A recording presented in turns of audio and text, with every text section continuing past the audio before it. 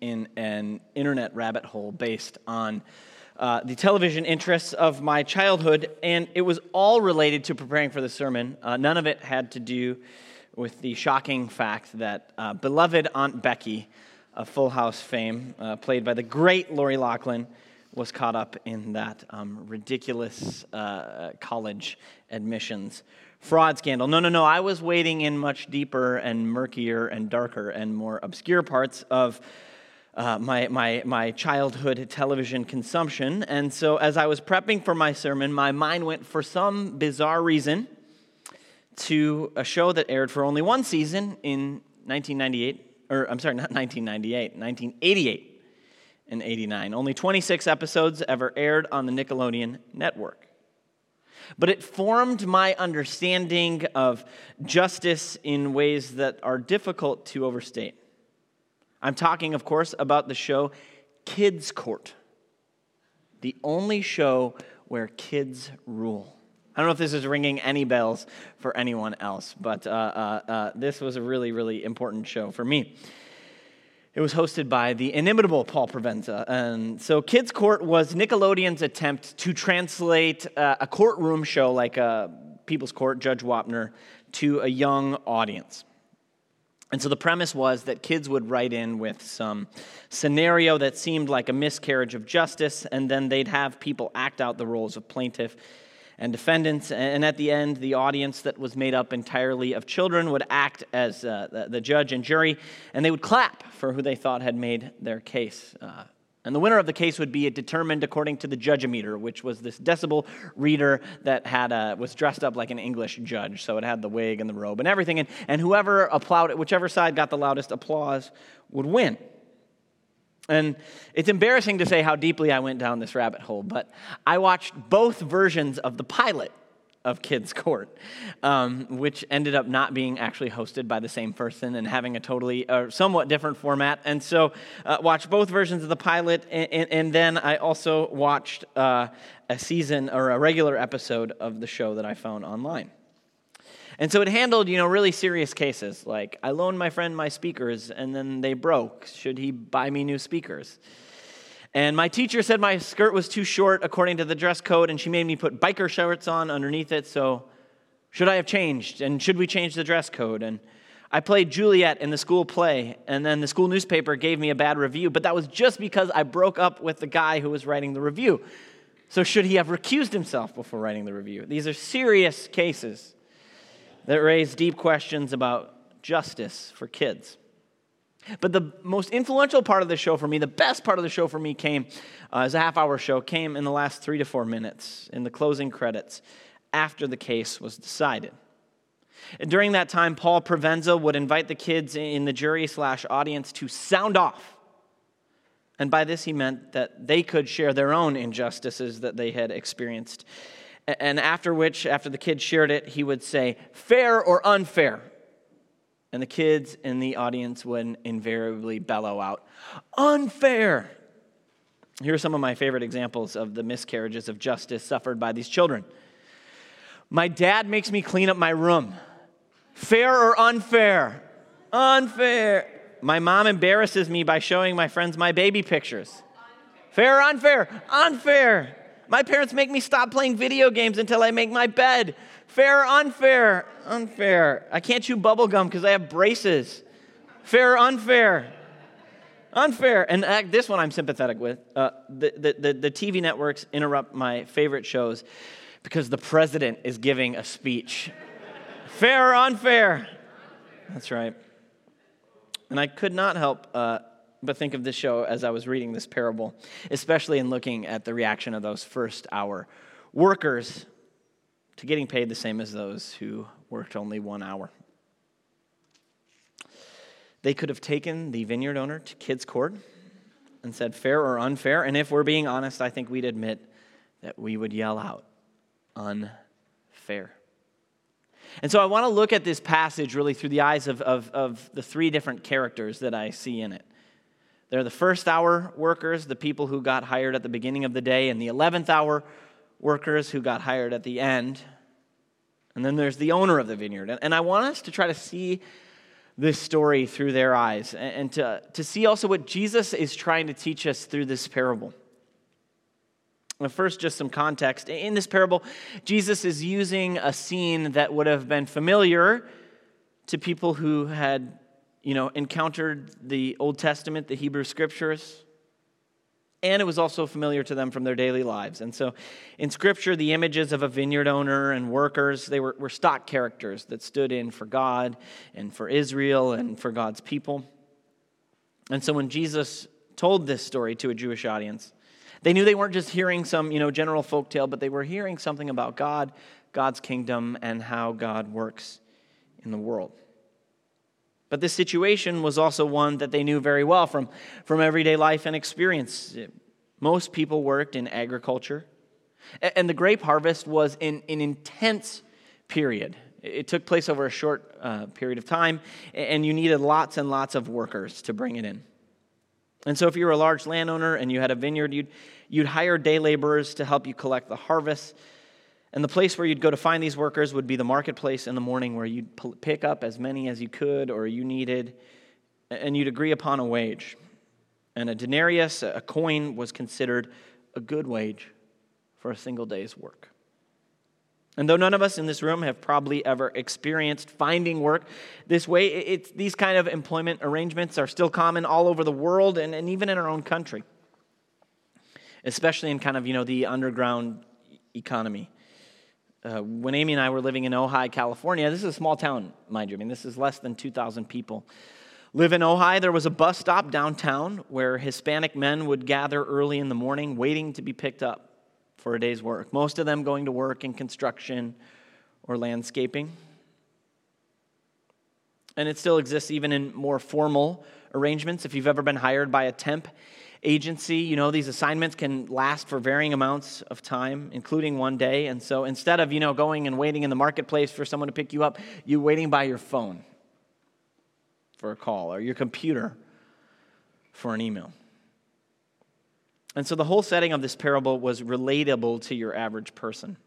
It fit within their experience of life and their religious imagination. But we can't neglect the reason that Jesus told this parable in the first place. He told it to illustrate this point, that in the kingdom of heaven, many who are first will be last, and many who are last will be first.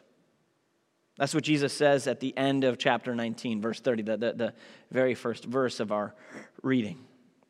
And Jesus says this, it all comes after this encounter with the rich young ruler who says, "Teacher, what must I do to inherit eternal life?" And Jesus says, "Well, what does Scripture say?" And then the man answers it. He says, "Well, one thing you lack, sell everything you have, give it to the poor, come and follow me." And then the rich young ruler, we know, goes away sad because he had many things and he couldn't answer that call. And then Jesus teaches about how it's basically impossible for a rich person to enter the kingdom. And then the disciples ask this question, well, if they can't be saved and he can't be saved, then who can? And Jesus replies with man, it's impossible, but with God, all things are possible. And after hearing that about the connection between being a follower of Jesus and poverty, Peter asks, he says, well, we've left everything to follow you. What's in it for us? When does the payoff come? And Jesus says, in the coming kingdom, whatever you've given up, you will get back 100-fold and will inherit eternal life. But many who are first will be last, and last first. In other words, Jesus is talking about this great reversal that is coming. And this seems to me to be both, it's a promise and a warning. It's a promise about what's to be gained by following Jesus, but it's a warning about doing so for the wrong reasons. And if you do that, you will find yourself among the first who are last, rather than the lasts who are firsts. That's the phrase that's the heart of it all. But many who are first will be last, and the last first. So sound off, fair or unfair. Jesus says it's fair, and this parable is his way of explaining the why and the how of its fairness. And as with many things in the kingdom of heaven, it's a matter of perspective.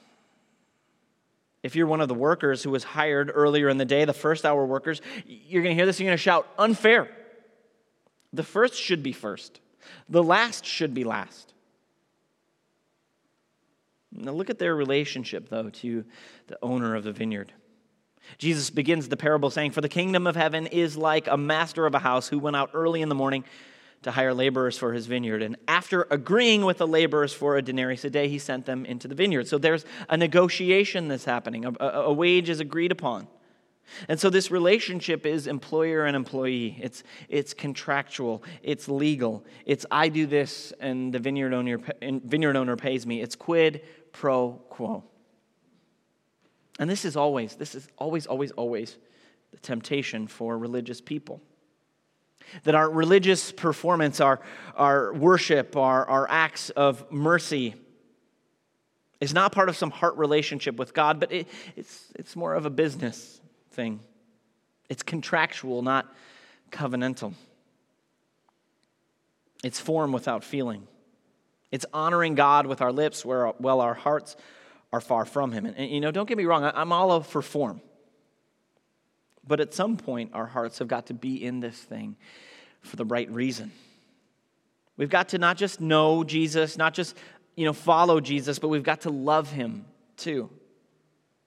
And in order to love Him, we have to truly understand what He's done for us. Jesus begins the Beatitude saying, "Blessed are the poor in spirit," but the worker who worked all day for the wage is one who is akin to being more middle class in spirit. Doing the God thing because it's the thing to do. And still, for some folks in our culture, it's part of being a fine, upstanding, respectable American citizen. Church is this nice social club we can belong to where we do good things with people who are pretty much like us.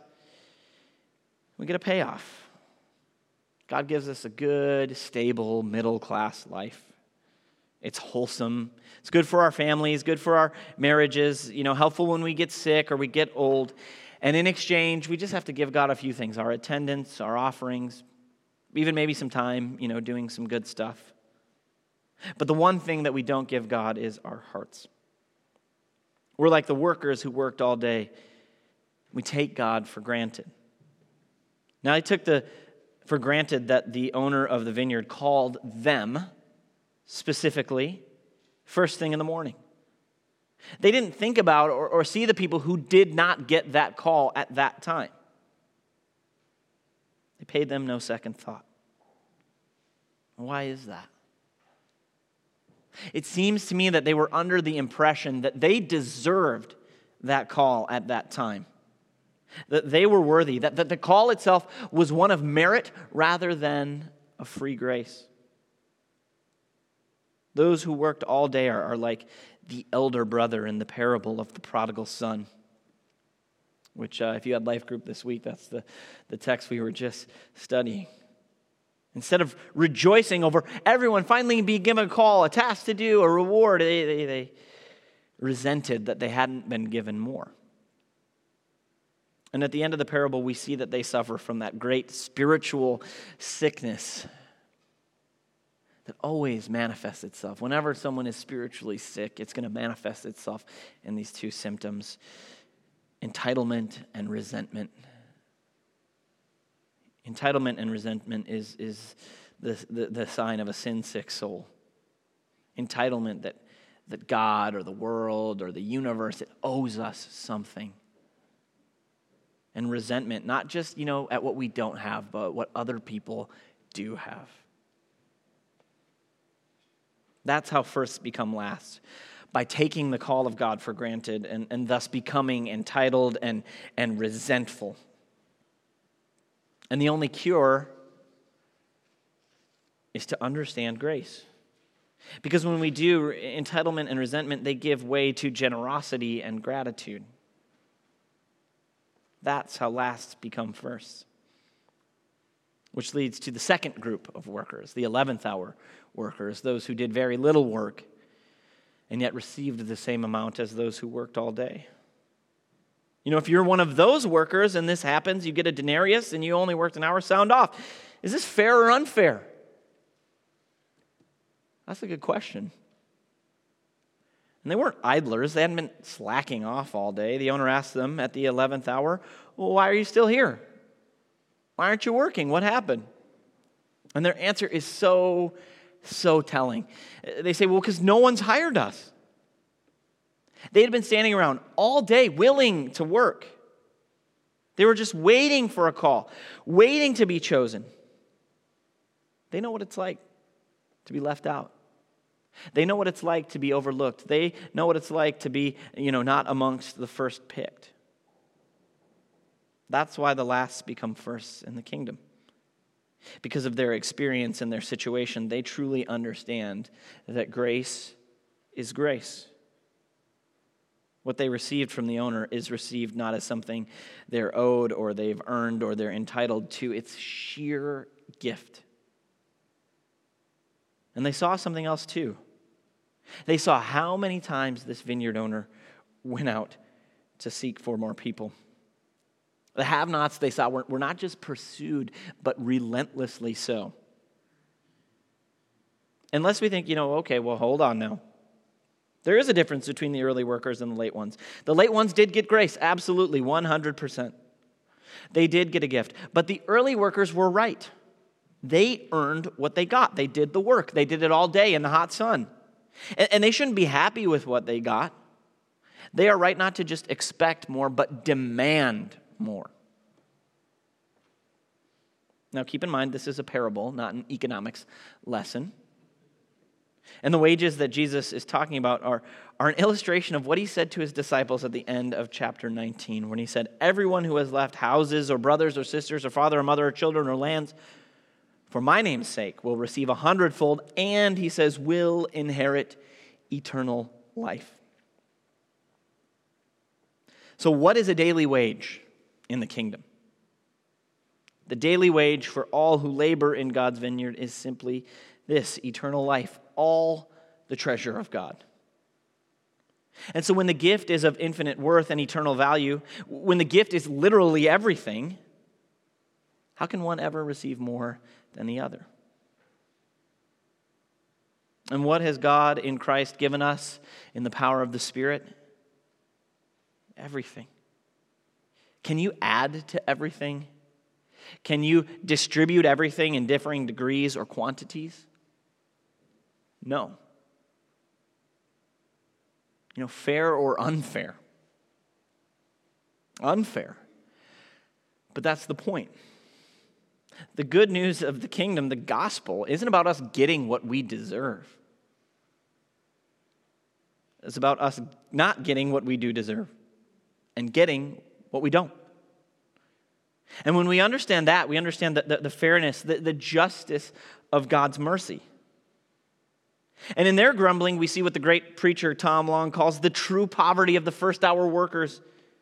Everybody in this parable, he says, is tendered with the wealth of the kingdom. The deep river of providence flows through everybody's life. God gives everyone a daily wage so extravagant that no one could spend it all. A deluge of grace descends upon all. Torrents of joy and blessing fall everywhere. And there these first hour workers stand, drenched in God's mercy, an ocean of peace running down their faces, clutching their little contracts and whining that they deserve more rain. See, the first hour workers, they were working for the denarius. But the 11th hour workers, they were working for the vineyard owner. And therein lies all the difference between the first becoming last and the last becoming first. Now, speaking of that vineyard owner, Jesus in this parable invites us to see him as a symbol for God. And in these parables, the God figure, we can't overread these things and say, well, that God's exactly like the vineyard owner, but he's like him in several wonderful ways. Now, first, notice that what the vineyard owner is focused on. It's the workers and not the harvest. The work to be done gets barely a mention. But there's an unrelenting focus on the workers. God cares about us, and he seeks us with a doggedness that we see as the vineyard owner returns time and time again to the market. God is unwavering in his pursuit of us.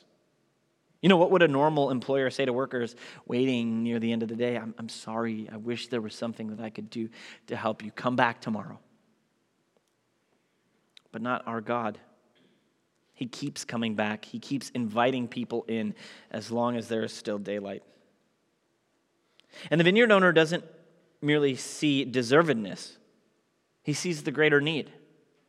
You know, what would happen to the families of those workers who worked only 5 or 3 or 1 hour and they only received a fraction of the denarius as their wage? How would you feed your family with that? Pay your bills? What would you have to do? You know, sell yourself, your family into slavery? Decide who shares one scrap of bread? No, the vineyard owner sees the world not through the eyes of desert, but the eyes of mercy. He understands there's a deeper justice at work than meets the eye. He understands that what's right and what's fair are not always the same thing. And lastly, to all who he has called, he gives the same thing. In the kingdom of God, there is no distinction. All are equally and infinitely blessed. As Paul says in Galatians, all are one in Christ Jesus.